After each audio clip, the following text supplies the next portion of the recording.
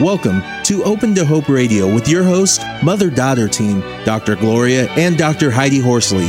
This show is brought to you by the Open to Hope Foundation with the mission of helping people find hope after loss. This show has been edited for your convenience. Now, Open to Hope Radio.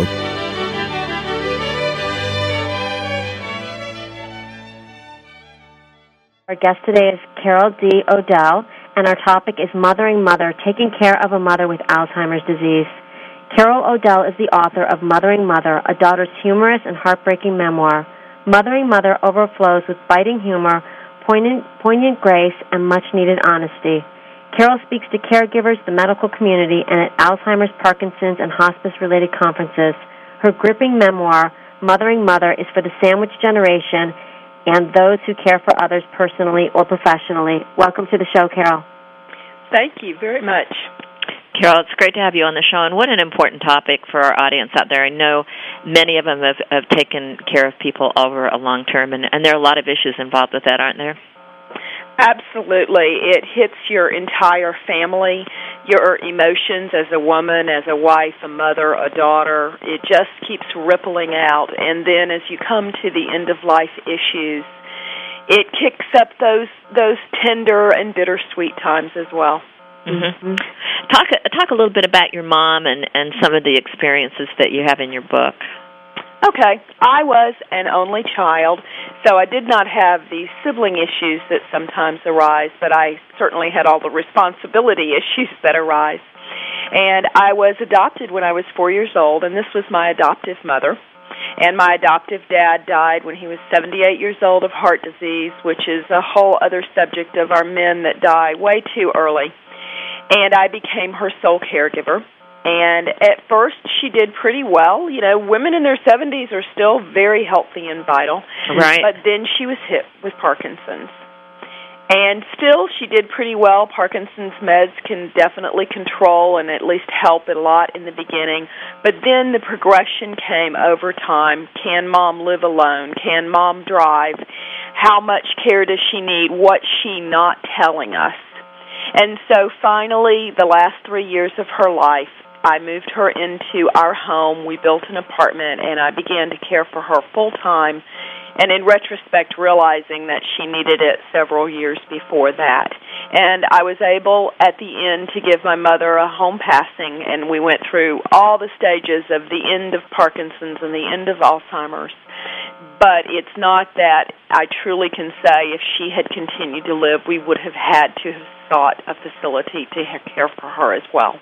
It's quite a challenge. Now, for our audience that don't know about Parkinson's, could you mention a little bit about what that is? It's a central nervous system. Right. It is a neurological disorder, and so really she had two things kind of going on with her brain, put it that way. And Parkinson's usually affects the body and its ability to move. The synapses in the brain do not totally connect, and so there's this disconnect, and it causes brachiodosis, which is a difficulty in walking or movement. You oftentimes recognize it in shaking. Yeah, they have an intention tremor, don't they? When they intend to do something, they tremor. Yes, and I also know that changes in the environment, in flooring, in processing information, causes their Parkinson's to become worse. Mm-hmm. And medication is extremely important, and the timing of that medication is important. So a lot of challenges for people to deal with those kinds of issues. Is there guilt later on after they die about whether they did the right thing, or did they pick it up early enough, or were they I kind of wonder about, sometimes you feel angry at people when they start into the process because you don't know that they have an illness. Right. You know, because she had a mini stroke and then she was diagnosed with Parkinson's, at least we knew what those things were.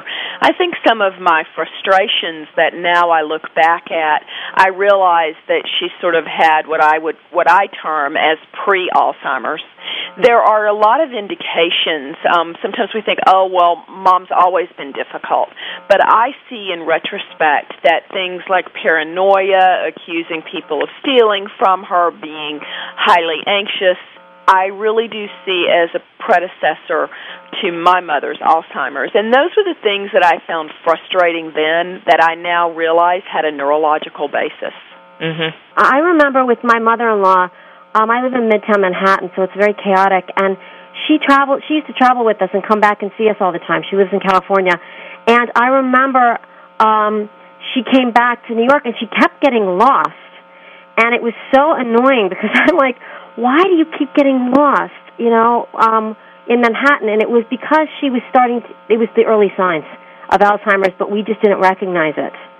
I agree. I think that when I look back, I realized that I was in denial even perhaps more than my mother was because I didn't want her to need me more. Mm-hmm. I had children. I had a husband. I was very active and strong and in the midst of my life, and I realized I too was in denial. She was hiding things from me. She was making excuses.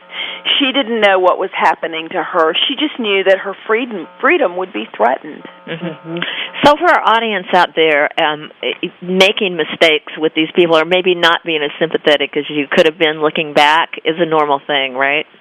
Absolutely. I think my first year of grieving after my mom passed away, I had a lot of what-ifs, I wish I had done different, and woulda, shoulda, couldas.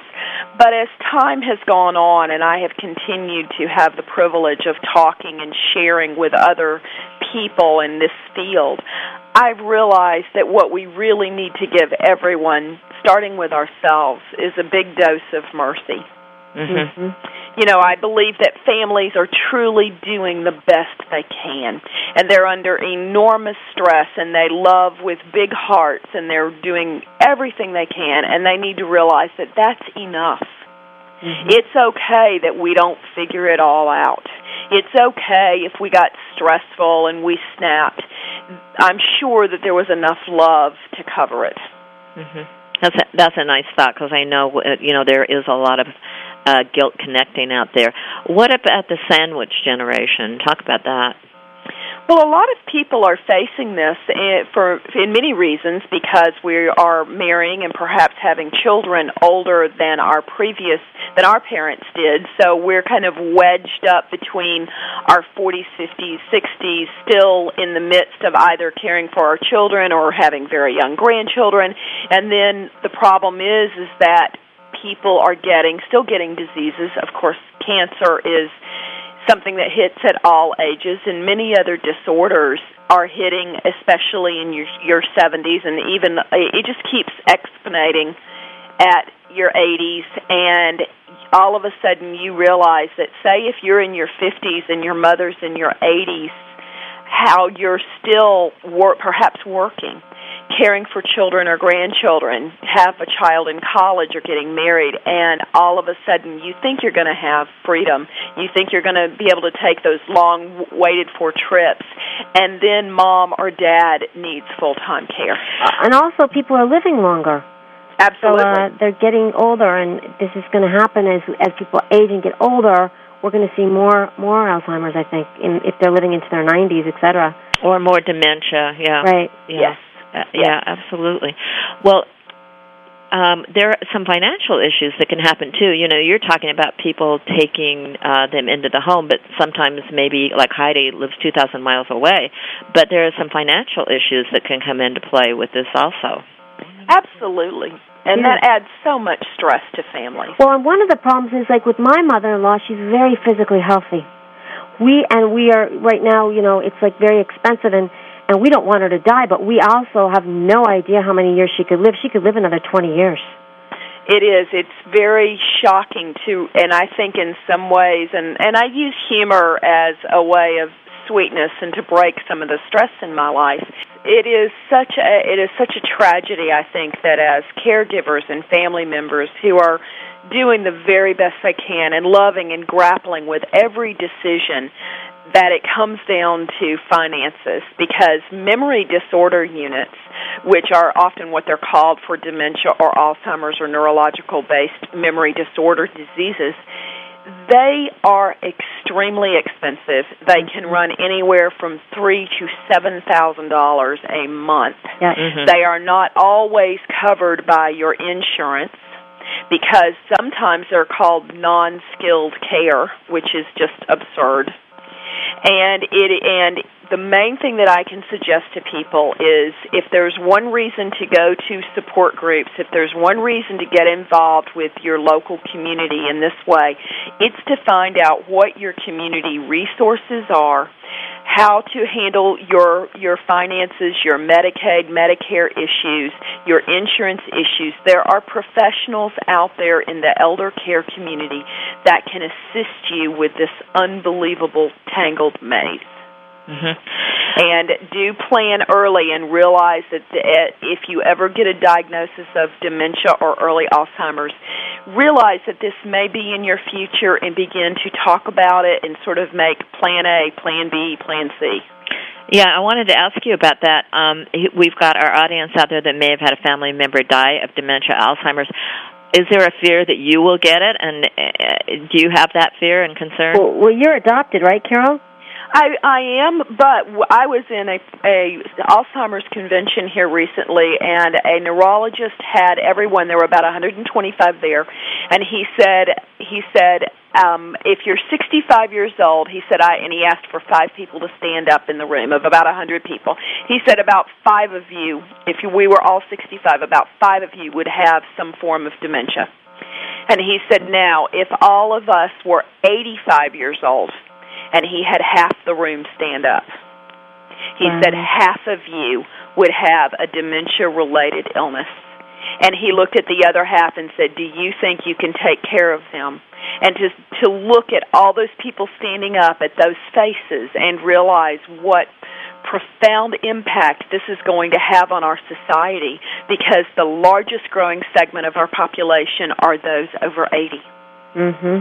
And that visual just hit me. But so whether I'm adopted or not, is Alzheimer's in my future just out of the sheer number of how long will I live? I really did grapple with that. Would I take a test if there were a test to show Alzheimer's?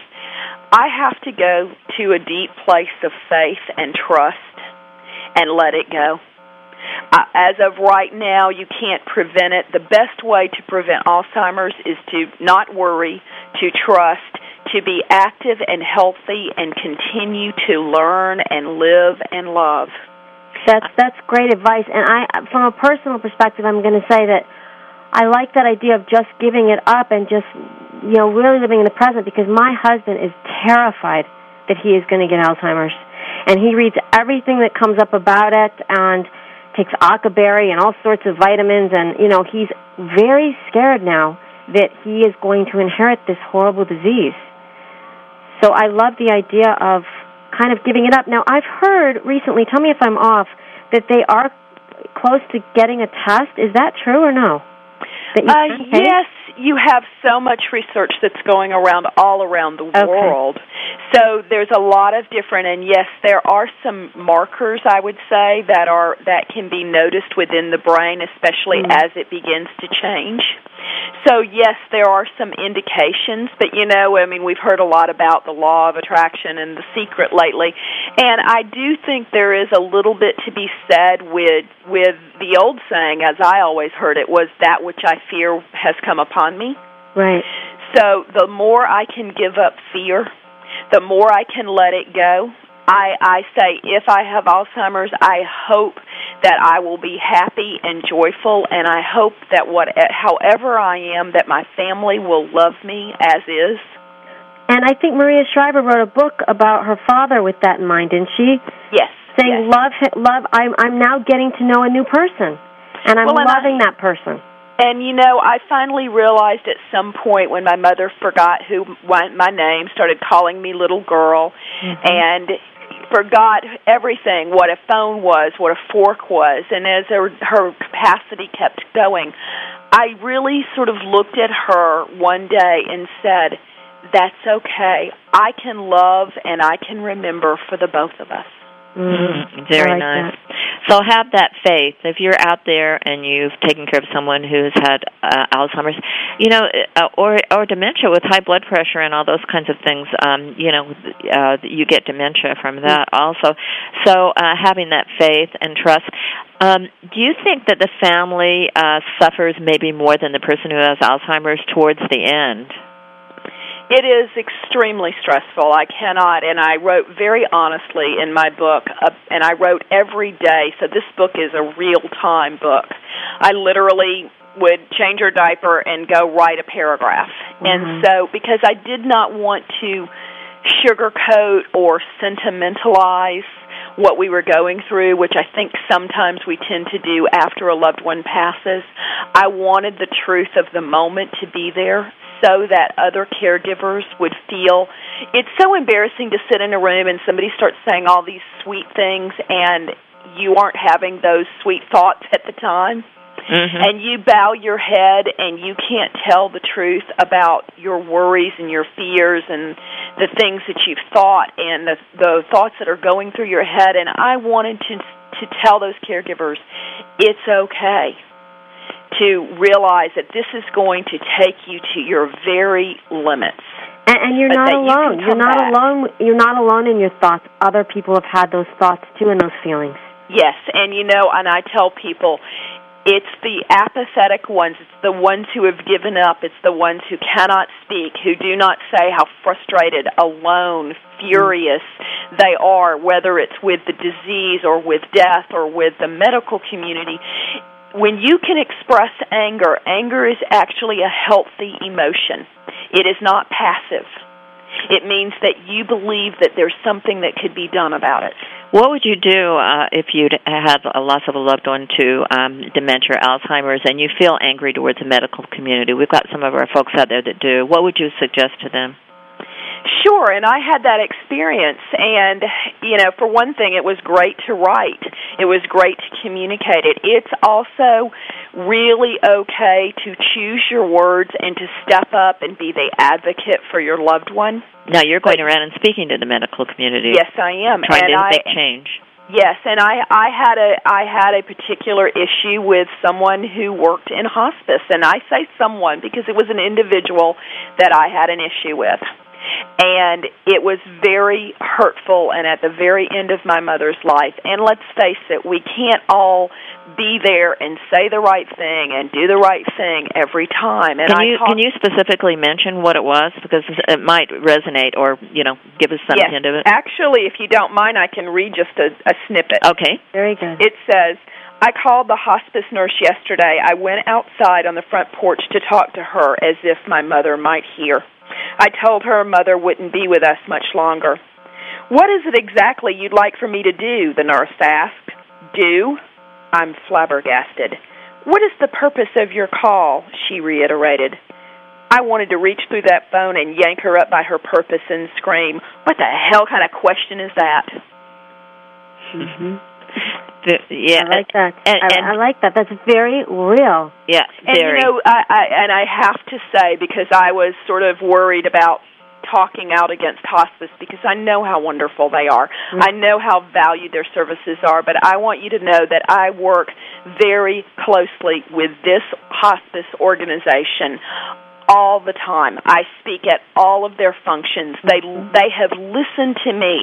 And if I had been the nice girl, and if I had kept my mouth and never written these words, I could not help others. Well, change would have never happened.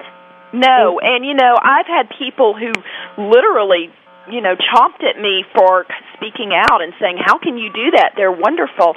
And I said, yes, they were. This just wasn't a wonderful day. Mm-hmm. Right, and the other thing is, how can people change and grow and understand what the community needs if they don't hear from the community? Well, and this is what I wrote. I wrote down what I needed from them, and I wrote, I want you to tell me I'm doing the right thing.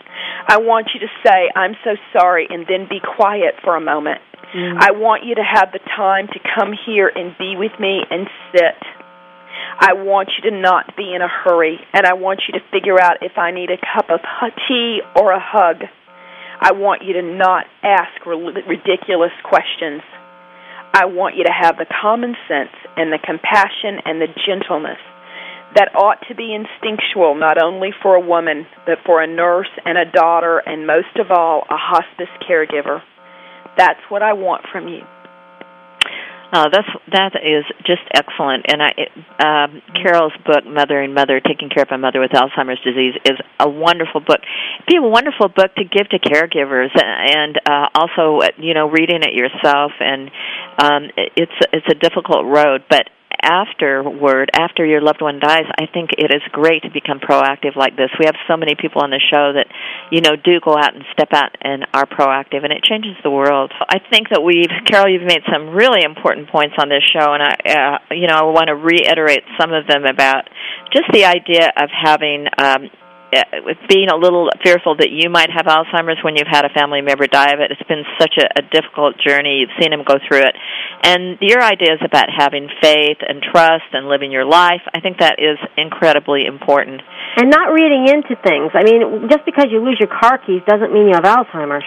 Absolutely. And you do. My memory's not as good. None of my friends' memory is as good, when you get older. But I always feel like I'm kind of sorting through a file to find things, and you kind of wait to get the name of something or something. So I think that's just a normal part of aging, too.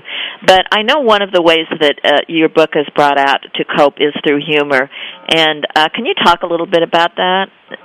Well, and what's wonderful is now that my mom has passed away, the way that we keep her alive is by telling stories. And I'm so blessed that we're a family of storytellers, and we love getting what we call new victims. Is anytime my daughter dates a new boy or anything happens, we have people who haven't heard all of our family stories. And I think that's what's so sweet, is at first it seems painful to talk about someone after they've passed away. Then it becomes bittersweet, and then it becomes sweet. Mm-hmm.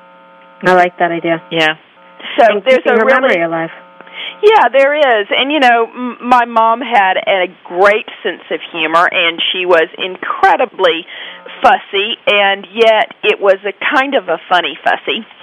So, we found ourselves laughing at all the crazy things as well, as the other things. There's one here that I thought was pretty cute. Well, for one thing, this is a great story. My mom had as well heart disease on top of everything else. And we were the sandwich generation. My husband was watching my mom so I could take my daughter to swim practice. He calls me in a panic. She can't find her nitroglycerin patches. So I drive home. He drives to the swim team so we can double back. And I run into my mom's room thinking she's going to have a heart attack, and I look at her, and she's covered with all these little squares. And I'm thinking, oh, my God, if this is nitroglycerin, we're in trouble. And she goes, it's okay, I found them. And I look at them, and I realize they're stamps. She found a book of stamps. And she covered herself with about 30 stamps. That is funny. And I told her, I said, well, where would you like to go? Because you've got enough postage to go to Australia. So that's some of the stories. There's one where she loved, even after she forgot all her telephone numbers, she could remember 911, and she called it 9/11, which is a little prophetic because it was before that event. Mm-hmm. And there's one time where she's calling 911, and I walk in, and my mother says to me, she's back in her little apartment, which we built onto our house, and she says, it's 9 o'clock, Mother announces as she sets the phone halfway on the receiver. I hand her an ice cream bar, her favorite treat, folding back the paper edges while I consider how to phrase my question. How do you know it's 9 o'clock? Because I called 911. You called 911, I correct? She nods. And they told you the time? That's their job. No, Mother, it's not. Don't call them for that. I'll give you the number for time, but 911 is for emergencies. This is an emergency. No, it's not. You're tying up the line where people could have a heart attack or they could have fires. Those are emergencies. Well, they need to call the fire department, it says. I'm living. How long has this been going on? Can they arrest me for what I'm thinking? Can they arrest her? Do not call them. I urged her again. Oh, they don't mind. Yes, Mother, they do. Don't do that. Then how do I know what time it is? That's it. That incredible circle. circling around and around. I remember my mother saying about my dad, and it sounds sad, but she was kind of amused by it. She said, it just, 1 minute he knows me, and the next minute he's like, now, who did you say you were again? After all these years of marriage. She walked in when she could still tootle around a little bit. She walked in and she asked my husband, she says, where's that girl Carol? And my husband says, well, Mom, she's standing right here. This is Carol. And she looks at me and she goes, oh, no, not her. I want the nice one. All right, the nice Carol. And you've had a few calls from your mother-in-law, right, Heidi? Well, my situation, and I know that Carol can relate to this, is my mother-in-law calling over and over and over like it was the first time and asking how my day is. And the first time I have a very, elaborate response, and by the 10th time I say, well, I didn't do much today, because I know she's going to call again. And you need something new to say.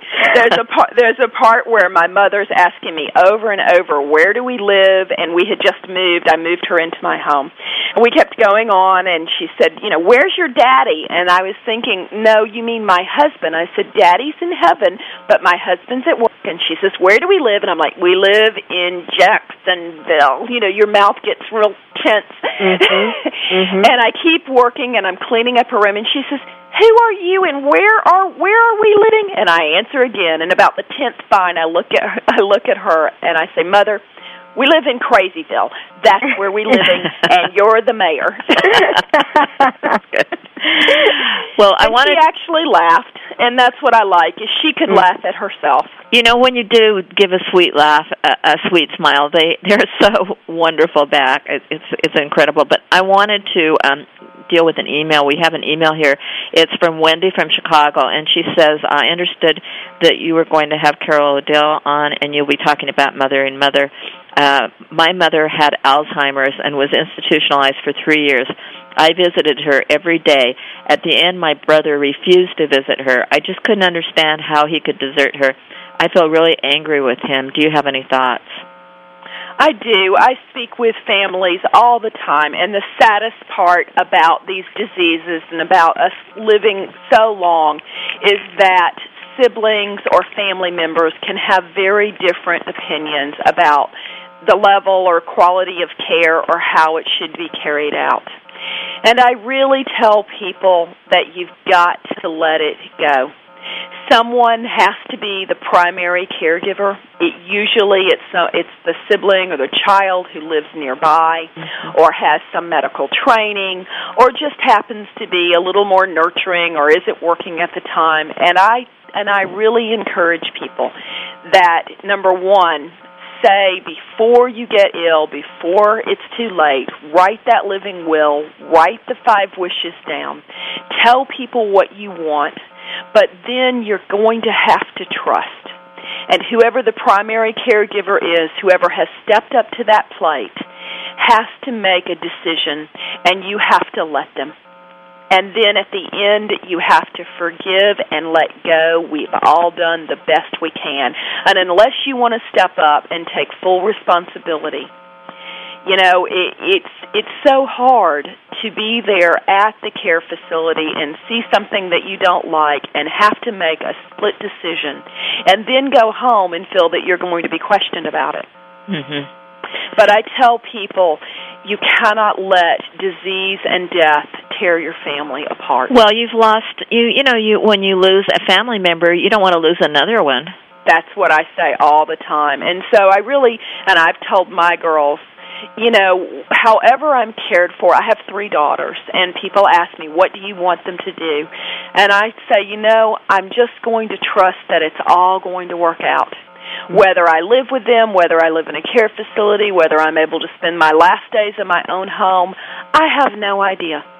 But I'm just going to trust because I've already invested so much into our relationship. We love each other now. I can't imagine that we're not going to love each other in the future. I'm thinking, Wendy, a mother, your mother, I'm sure, when she didn't have Alzheimer's, would, the saddest thought in her mind would have been if you and your brother totally split due to her illness. She certainly would never have wanted that to happen. And I'm kind of thinking, I don't know what your thought is, Heidi, but I'm thinking maybe Wendy could actually write a letter to her mother and about how she feels about her brother. Or maybe she has a family member, a priest or somebody that she can actually talk to about how she feels and get those feelings out and deal with those. And one of the things we sometimes suggest is that people write a letter back from her mother, to her. I highly recommend self-journaling. Yeah. What about, do you have any thoughts on that, Hyde? I like that. I think that this is such a common email. I know with Marcus and his brother that this has been a huge problem because we live so far away. We are 3,000 miles away, and his brother is doing the lion's share of work right now, and he resents it. Understandably so. I have a website that has a lot of information about you and where you are and what you can do. Can you give them your website? Yes. My website is www.mothering-mother.com. It has the little hyphen between the word mothering, mother. And I also have a blog, and I write daily, and everything from humor to questions to the deepest things that you don't want to admit that you're feeling. I try to cover it all. And I am available for speaking engagements and really try to mix in the humor and the sweetness with some much-needed honesty. And also, you have your book. Where can they get your book? It's available, of course, on Amazon and BarnesandNoble.com, all online stores. It's available in any bookstore, and even if they don't have it in stock, you can order it. So it's widely available, not only in this country, but in all around the world. So I'm very fortunate because I really wrote this for the caregiver who's going on 3 hours sleep. It doesn't matter if it's a loved one with Alzheimer's or Parkinson's or MS. Caregiving is caregiving. And I did it to allow them to honor their own feelings and to realize that they will not only survive but thrive caregiving. I wanted to follow up on our email on the last segment just shortly about withdrawal. Isn't there sometimes some emotional withdrawal on anticipation with death from some family members also when they see a person going downhill, particularly since they may not be recognized by them?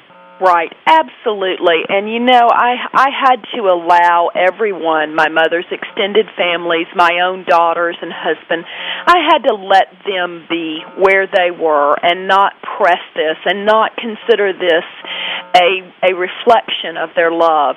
Some people cry and wail, other people don't. Other people grow close and don't want to leave the bedside. Other people have to run away. That is not, we should not be judging each other's ability to love. I wanted to deal with another email in connection with that. It's Rodney from Orlando, Florida, and he says that I'm 47 years old. My dad was diagnosed with Alzheimer's disease at 55, early Alzheimer's. I helped to take care of him, and he died recently, and I am surprised about how much I miss him. I thought it would be a relief to have him finally pass away. I so understand this feeling. I wrote about it. I wrote the whole first year after my mother passed away. I continued to write, and I put it in my book because you are nowhere near through your journey. And I wrote that I felt like my arms just dangled at my side as if they weren't connected. And everything that I thought I wanted to do, I wanted to go to movies, I wanted to go on vacation, I wanted to come and go whenever I pleased, and none of it seemed to matter.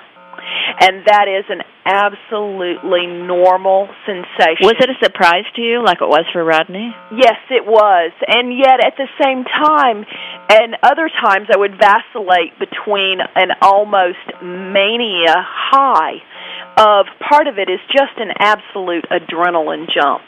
I think an adrenaline dump. You can't say that correct. I really believe that the chemicals that just surge through our bodies, everything in us when it comes to losing a loved one, literally freaks out. Our brain, our heart, our emotions, our senses. My sister-in-law said it best after she lost her husband in a car accident. She said, it feels like I took off my skin and put it back on inside out. And every nerve ending is dangling out there, and anything and everything that brushes against me is excruciating. You know, it's incredible to think of that. This is a person who had a long-term illness, and you've been taking care of them. They don't even know who you are, and they die, and you still have that reaction. It is a surprise. You don't know what to do with yourself because all you've done, perhaps for years, your thoughts, your actions, your concerns have been circled around the care of another human being. I was thinking that, Carol, and I was thinking I can understand why your arms were dangling, because your arms were used to being filled with caretaking activities. Absolutely, and the thing is you cannot just go back to who you were 5 years ago. Mm-hmm. You are not that same person. You can't jump back into that career, perhaps. You can't just pick up where you took off. You are truly transformed by this experience, but what I want to say is be patient, be tender, reinvent yourself, because you're a better, deeper, more profound human being because of what you've gone through. You are not less, you are more. Oh, that's a wonderful, I love that. Wonderful thought. Go ahead. I'm sorry. If you don't mind, toward the end, I have a sweet little part about what it's like to come out, to begin to move on through the grieving process when that's time. Why don't you give us that right now for the closing of the show? Okay. Almost a year has passed. I walk to the kitchen, and I see my mother again, clear in my mind. And I don't have to run from her this time. She's holding onto the counter and eating cookies, and I pretend not to notice. What have you got to drink, she asks. Milk? No. Apple juice? No. Sprite? No. I'm getting aggravated. Lately, Sprite's been tasting like cat pee, she says. And I laugh, and she laughs. Coke. How about some Coke, Mother? And I pull out the chair and help her sit down and pour her a glass and take it to her, one ice cube and a straw, just the way she likes it. Give me some more. Her eyes tear up, and I laugh and pour her some more. The good times are now beginning to surface. I've lost 25 pounds. I've returned to college. My girls are growing up and really living. And I'm keeping my word. I'm not as manic as I used to be. I don't have as many nightmares, and I don't have to take anything to sleep. I can stay home more now because I don't have to run. But there's not a day that my mother's not here with me, but it's a good here. That's nice. A wonderful closing for the show, Carol O'Dell, and thank you so much for being on the show, and I would highly recommend that you get her book, Mothering Mother, A Daughter's Humorous and Heartbreaking Memoir. Thanks, Carol. Thank Carol. You, Heidi. Thank you, Gloria.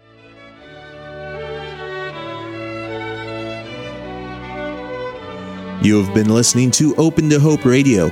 You can sign up for our newsletter, Facebook, and Twitter on our homepage at opentohope.com.